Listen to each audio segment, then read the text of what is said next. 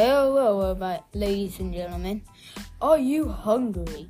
Get your pans out, get the sausages, and let's make a delicious sausage.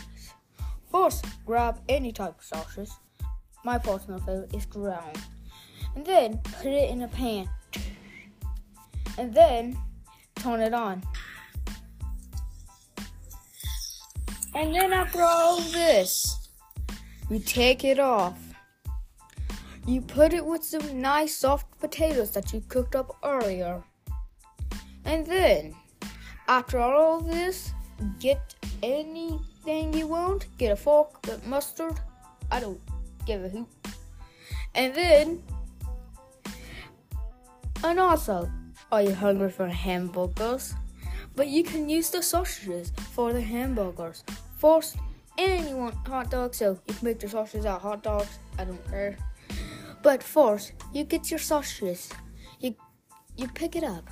Make sure you wash your hands. You make it in a hamburger bun. A hamburger. And then after all of this, ladies and gentlemen, you put it on the pan.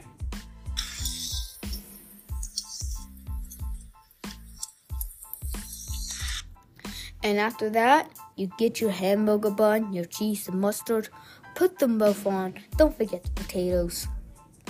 And then you take a big old bite.